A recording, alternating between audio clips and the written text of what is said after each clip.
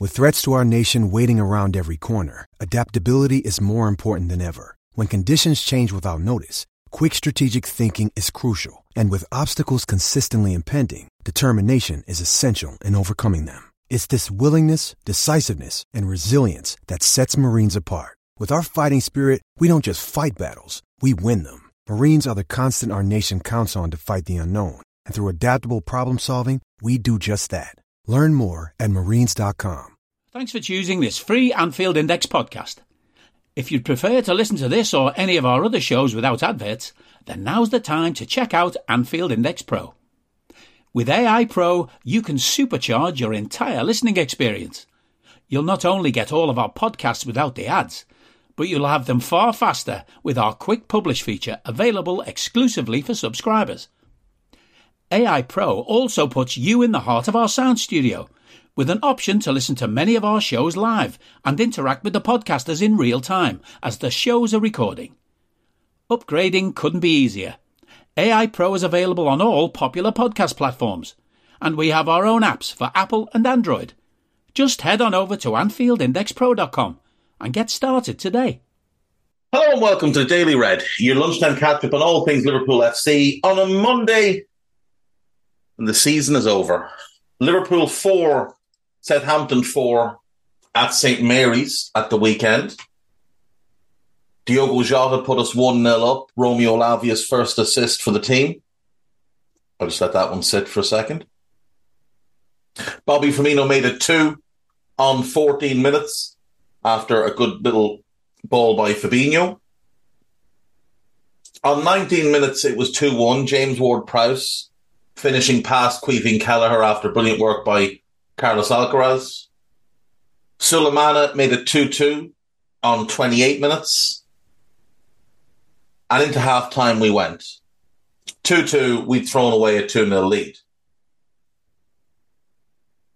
Both goals, for me, were savable. Both goals were poor defensively, but both goals were poor from Caoimhín Kelleher. Into the second half, Kamaldeen Sulemana picks the ball up in his own half and just runs in a straight line, skips by Fabinho, nobody else makes a challenge, gets to the edge of our area and puts it into our net, 3-2 to Southampton. 64 minutes, our fearless leader has come on. His first act is to look directly at Adam Armstrong and then pass the ball directly to Adam Armstrong. Maybe he thought he was back at Sunderland, saw a red and white shirt. Maybe this is what he's been dreaming of. Plays the ball to Adam Armstrong, who then runs in a straight line. Nobody gets close to him. And he finishes past Kelleher. Again, goals 3 and 4, more so 4, I thought were pretty poor from Kelleher. 72 minutes, Cody Gakpo gets one back. Nice work between Harvey and Trent puts it on a plate for Cody. And a minute later, Jota is played through by Mo Salah and finishes, and it's 4-4. We then spent the remaining 24 minutes, inclusive of added time, trying to get Mo his 20th league goal of the season, his 31st in all competitions, to no avail. Having barely looked like a goalkeeper up until that point, Alex McCarthy turned into prime Gigi Buffon and denied him a couple of times. They were still threatening, but Caoimhín Kelleher remembered that he had hands and made a couple of saves as well. So it ended 4-4. The player that impressed Jurgen the most, Fabio Carvalho, played not 1 minute. Not a single minute. James Milner played all 97. Jordan Henderson came on for 40-odd, including stoppage time. But not 1 minute for the player that impressed the manager the most. And then today, we have a story from David Lynch that Carvalho has been told that regardless of what happens in pre-season, he's not part of the plans for next year. Which is just a very poor way to treat a player. Now, there are loan offers for him, and there is a permanent offer for him. The permanent offer is not from a Premier League club, but it is a Champions League club. There's been some speculation it could be Porto, that it could be Benfica. I think either of them would represent a good move for him. I'd rather see him go to Benfica if he's going to one of the two, because I would have more affinity for them than for Porto overall. But I think either would represent a good move for him. Benfica would also make more sense for us because there's a couple of players there, Antonio Silva and Florentino Luis, who would make a lot of sense for us. And perhaps we could finagle some sort of part exchange deal. But I think the best thing for Fabio Carvalho is to get himself as far away from Liverpool as he possibly can. He has played 8 league minutes since January 1st. 8 league minutes. Whatever it is he's done wrong, I have no idea. It's been some talk that he didn't impress in a couple of games. How would you impress when you play once a month? Now, this is the thing. There are players who are allowed to be shit week after week after week, and rarely does anything get said about them. They don't get dropped. There's no question that they need to do more. They're just there. And then there are players who will get one game a month, will struggle because they have no match practice, they're not up to speed, and they'll disappear then. And people will say, oh, well, they didn't impress when they got a chance. But they didn't get a chance. They didn't get a chance at all. Fabio Carvalho has not had a chance to impress in 6 months. Go back and look at what Fabio Carvalho has had to work with over the course of this season. In total, 341 Premier League minutes, 113 Champions League minutes, 66 FA Cup minutes, 119 League Cup minutes. And he got 1 minute in the Community Shield, but that's irrelevant because it's a pre-season friendly. In those 119 League Cup minutes, he scored 2 goals and assisted 1. No, sorry, he scored 1 goal and didn't assist any. Either way. And in his Premier League minutes, he scored 2 goals. He began the season featuring regularly. Came on against Fulham, came on against Palace, came on against Manchester United, came on against Bournemouth and scored. Or did he start against Bournemouth and score? I think he started against Bournemouth and scored, didn't he? Came off the bench against Newcastle and won us the game. Started against Everton, got 45 minutes, was taken off. Got 45 minutes against Brighton as well. So in that first 7 games, you're looking at in and around 200 minutes in the league in those 7 games. Then he didn't feature against Arsenal. Then he played 17 minutes against City, 57 minutes against West Ham, and 62 minutes against Nottingham Forest. So there's another 130 minutes. So you're at about 330 for the season.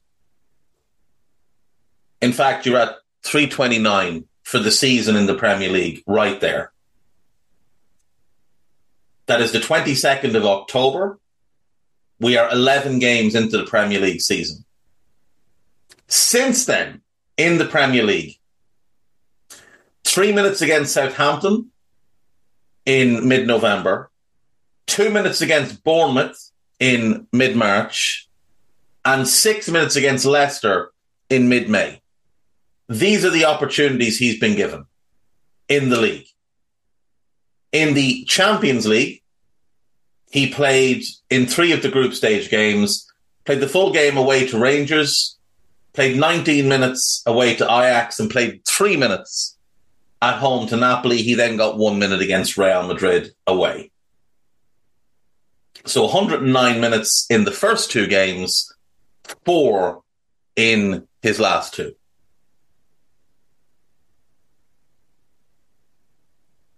In the FA Cup, he played 66 minutes against Wolves in the replay. In the League Cup, he played 75 minutes against Derby and 45 against City, a game in which he scored. And that's it. And rather than have him play regularly in the under-21s, he played once. He played 90 minutes back in September and hasn't played for them since. And this isn't a kid that's been injured. He's been fit all season.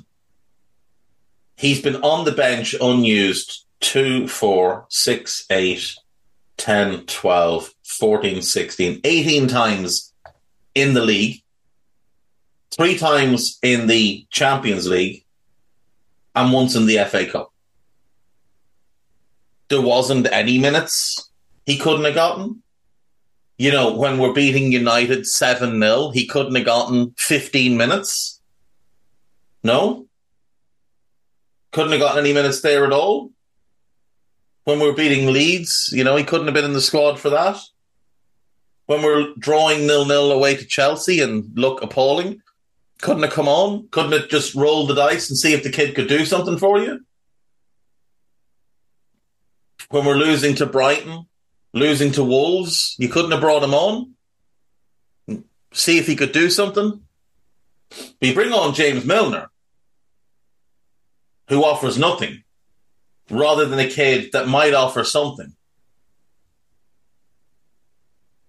The treatment of Fabio Carvalho this season has been shocking. I don't care how he trains, personally. They don't have him on the bench. Stick him in the under-21s if he doesn't train well. But according to you, he works incredibly hard in training.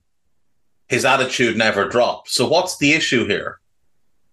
Because it can't be that he didn't perform because you didn't give him the opportunity to perform. Played 11 league minutes from the middle of October on. 66 minutes in the FA Cup.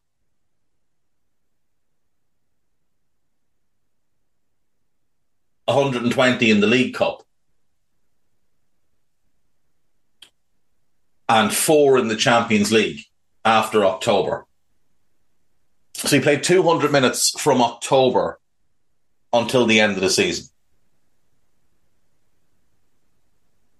Having played more than that in September, in August and September and October. And it's not like things improved when you stopped playing him. It's not like results got better.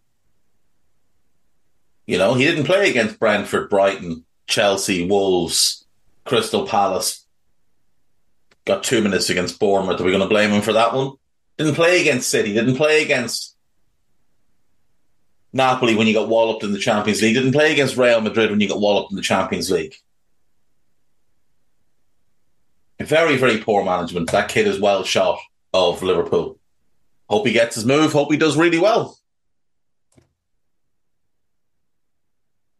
Relieved it's over and Jota the standout. The last word on Southampton 4, Liverpool 4 is the final verdict from This Is Anfield.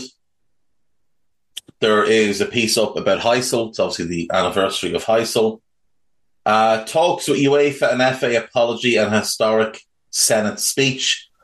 It's obviously just past the 1-year anniversary of Champions League final in Paris and what went on. And it's important that it's not forgotten what went on and how close it came to disasterhood, really. A brotherhood that will last a lifetime. Reds final goodbye as Virgil makes a vow. We saw the last of Bobby Firmino. He ended on a goal. We saw the last of James Milner. He ended falling down. We didn't get to see Naby or Ox because I assume they're injured or whatever. But those 4 will not play for the club again. And it's right that they don't play for the club again. The time had long since passed for 3 of them to leave. And it is the right time for Bobby to leave. Jurgen Klopp vows Liverpool will be a contender next season. And we need to hold them to that. We do. We need to hold them to that. This season cannot be repeated.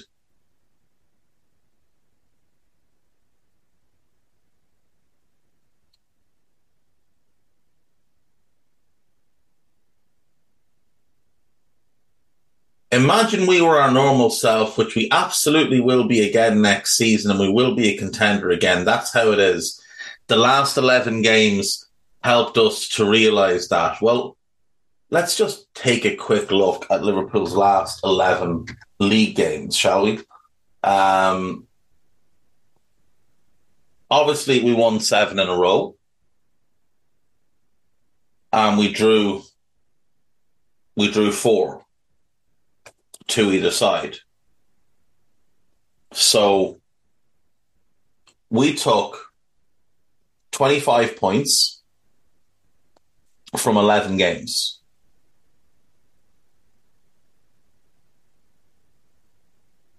That's 2.28 points, 2.27 points per game.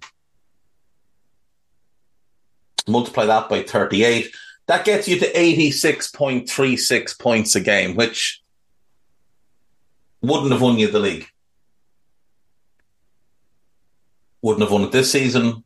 Wouldn't have won it last season. Would it have won it in 2021? Would have had you tied for first. But City took it easy and lost 2 of their last 4 games because they had nothing to play for. So in all likelihood, they could have broken 90 points. Wouldn't have been enough in 1920, wouldn't have been enough in 1819, wouldn't have been enough in 1718, wouldn't have been enough in 1617. The last time that would have won you the league was 15-16 when Leicester won it. So the last 11 games largely played against poor teams. Poor Chelsea, an Arsenal side that were getting ready to collapse. Leeds, who got relegated. Forest, who stayed up by the skin of their teeth. West Ham, who were dreadful. Just to put into perspective how poor some of these teams were. Leeds lost 21 games this season. Forest lost 18. West Ham lost 20. Spurs, who capitulated. Fulham, who, decent season for them, to be fair. Solid mid-table, but they had nothing to play for by the time we played them. And we got quite lucky to win that game with Alisson making at least 1 great save, I think 2 maybe. We beat Brentford 1-0 as well. Again, a team that had little to play for, but, still a solid mid-table team. After that, we beat Leicester, who've been relegated and who lost 22 games this season. Aston Villa, they drew with us. They were the first decent side we'd really played since Arsenal, or good side with something to play for since Arsenal. And we drew with them. And then we drew with Southampton, who were a train wreck and lost 25 times this season. Only scored 32 goals in the 37 games before yesterday, but managed to score 4 yesterday. Understandably, we had a largely patched together defence because for some reason everybody stayed home. But the point still stands. The structure was a shambles. And Fabinho looked atrocious. And there will be games where we will need Joe Gomez or Joel Matip to play. And both of them looked awful. We conceded 47 goals this season. And even in this run, where, this 11-game run, 2 against Arsenal, 1 against Leeds, there's 3, 2 against Forest is 5, 1 against West Ham is 6, 3 against Tottenham is 9, Villa makes 10, and Southampton makes 14. 14 goals conceded in 11 games. You're not winning the league if that's your defensive record. And while, yes, the Southampton thing does skew it slightly, it was still 10 from 10 in the previous 10 games.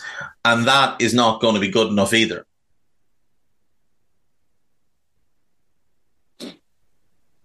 So these last 11 games might trick some people into thinking that next season everything will just be rosy and it'll be fine. But the truth of it is they don't indicate anything at all. If you go back a few years, I'll bring you all back to the 2014-15 season under Brendan Rodgers, where Liverpool finished 6th.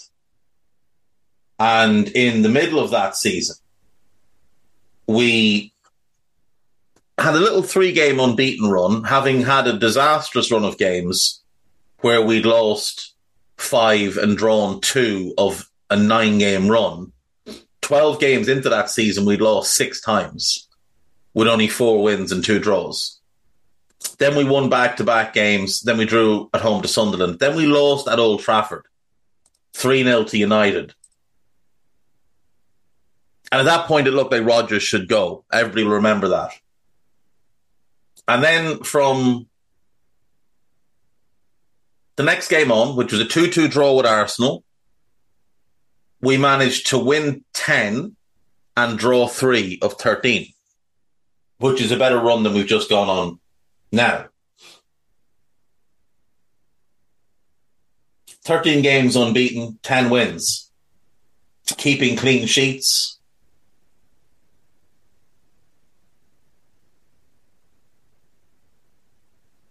Eight goals conceded in 13 games. 9, maybe 9. I think I counted one twice. I think it's 8. 2, 4, 5, 6, 7, 8. It is. It's 8 goals conceded in 13 games. Winning games in a comfortable fashion. We beat Man City in that run. We beat a good Spurs team in that run. People thought we were back. People thought we were just going to cruise into top 4. And then we collapsed and the end of season was a shambles and Rodgers should have been sacked at the end of that season. But the fact is, we were a bad team that year and we put together a 13-game unbeaten run with 10 wins and only 8 goals conceded. That's better than this run that we've just gone on under Jurgen. Now, it's not to say Jurgen should be fired. I don't believe that to be the case, not at this point. But it's just to point out that just because you put together a run of games, just because you go unbeaten for a stretch, does not mean that you'll bounce back. Because look at how we started the next season. Look at how we ended that season. And then look at how we started the next season. Dreadful. Utterly dreadful. Rodgers was sacked on the 4th of October. And I'm convinced he was they only waited that long to sack him because they didn't want to sack a manager in September because it would be mortifying that he didn't do it in the summer. But everybody knew. If you were around at that time, you remember Graham Kelly put it out middle of that week. Win or lose, Rodgers is gone after the derby. Win or lose, it's over. We draw 1-1. They're still on Sky, and it's announced that he's sacked. Thierry Henry put his hand on Jamie Carragher's leg.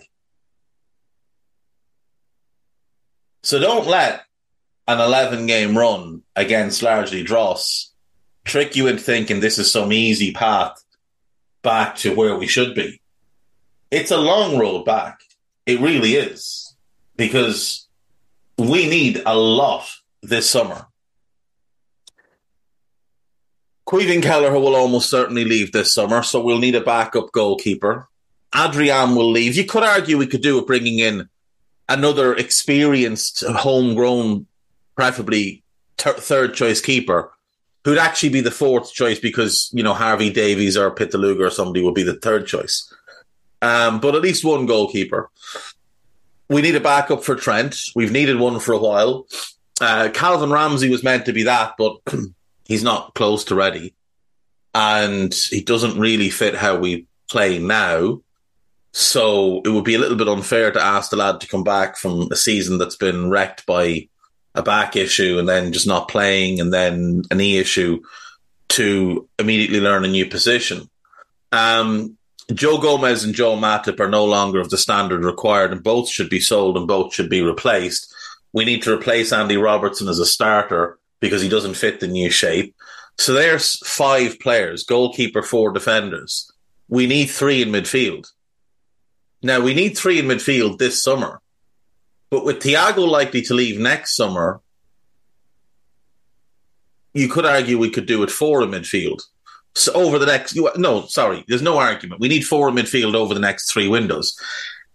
You'd also have to look at Henderson and Fabinho and say, really and truly, Henderson should be leaving this summer, but he's going to be here next season,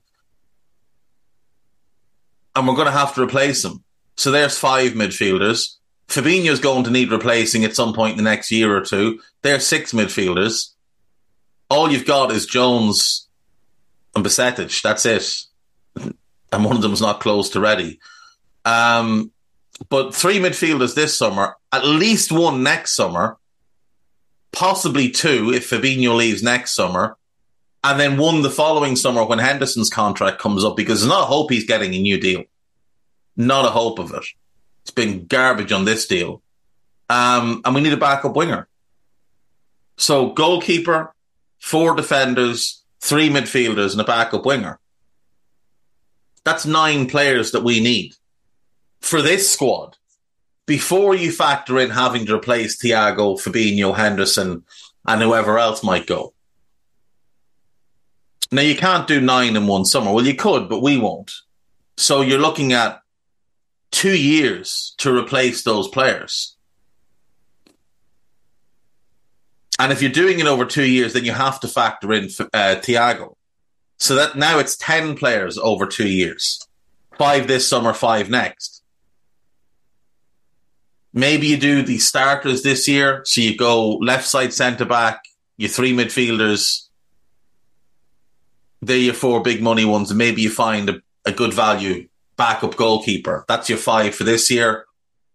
And then next summer you do 5 more. You replace Gomez, you replace Matip, you replace Thiago. You get that backup winger. And you finally get a decent backup for Trent. But in the meantime, you play a Trent-centric system that, if he's not on form, looks like a pile of shit, as it has the last 2 games. Yeah. I don't believe we're contenders next season. I think if we can get 4th next season and have a good run in the UEFA Cup or Europa League, that's going to have to be considered a successful season because there's so much needed. This is a huge rebuild. This is years of neglect coming home to roost. On Liverpool.com, Manuel Ugarte transfer alternative emerges for Liverpool as ex-Man City ace can be Fabinho heir. That is Romeo Lavia. One Southampton player did not have his best day at the office on the final day of the season, but his form during the season suggests he could be an asset for Liverpool. He made a big mistake for the Jota goal, and he was then the best player on the pitch for about an hour. Probably not an hour, because he went off on 60, so about 50 minutes. McAllister completed 3 more transfers.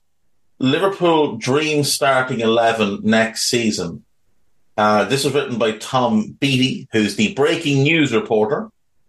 So let's have a look at what Tom is telling us a dream midfield should look like.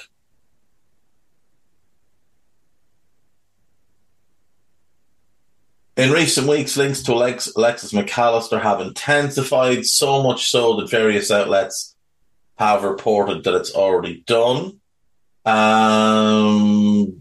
Midfield, Barella, Mount. Liss Gravenberch is an option for the number 6 position, a position he couldn't play in a fit.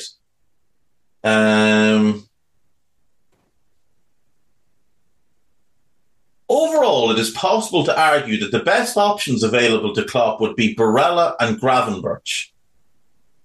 Jesus wept.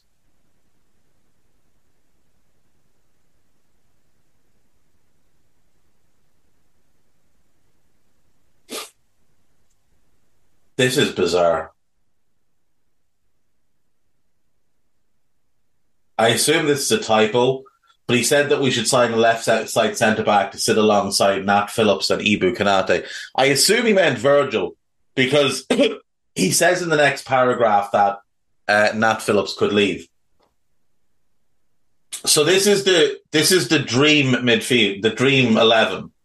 Becker, Alexander-Arnold, Konate, Virgil, Inacio. I really like that. That's really strong. Front three, Salah, Gakpo, Luis. Midfield three, Barella, Gravenberch, and McAllister. Ryan Gravenberch is nowhere near good enough to start for us. If we bought Ryan Gravenberch this summer, Thiago is better, Fabinho is better, Curtis Jones is better. If we signed Alexis, he'd be better. He wouldn't even get in the team, let alone be part of a dream starting 11. Jesus, Webson, have yourself some more, ambition with these things. Ryan Gravenberch would be a fine fourth midfielder. If he's a fourth midfielder brought in as a project, fair enough. We could do better. That money could be better used. But fair enough, because he's got plenty of talent. The issue is he just doesn't seem to care.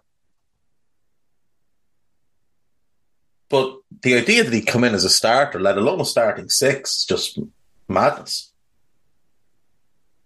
Barella would be great, but it's not going to happen.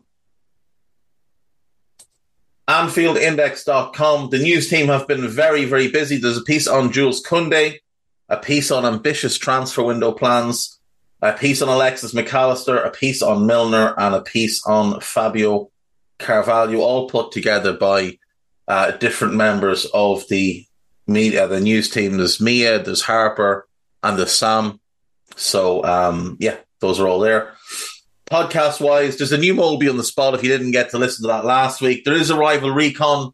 Now, admittedly, the game is over, but still worth giving a listen if you can. There is a post-match Raw, which is myself, Trev, and Mo.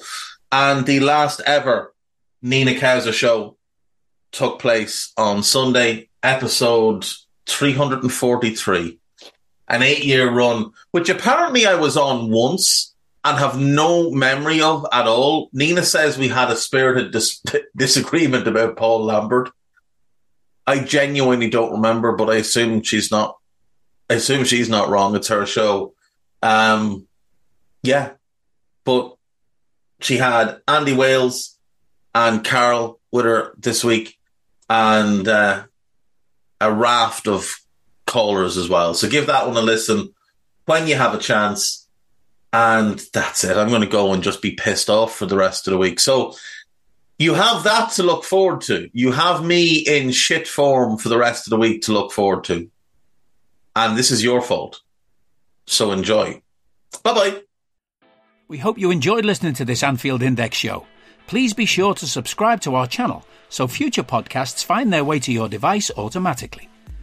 There's nothing quite like fan engagement, and we'd love to know what you think of anything discussed on this show. The best way to get in touch is over on our free Discord community, where both podcasters and listeners debate the hottest LFC topics 24/7. Sign up free now at AnfieldIndex.com/Discord. You won't regret it. You can also follow us on Twitter at Anfield Index and find us on Facebook by searching for Anfield Index.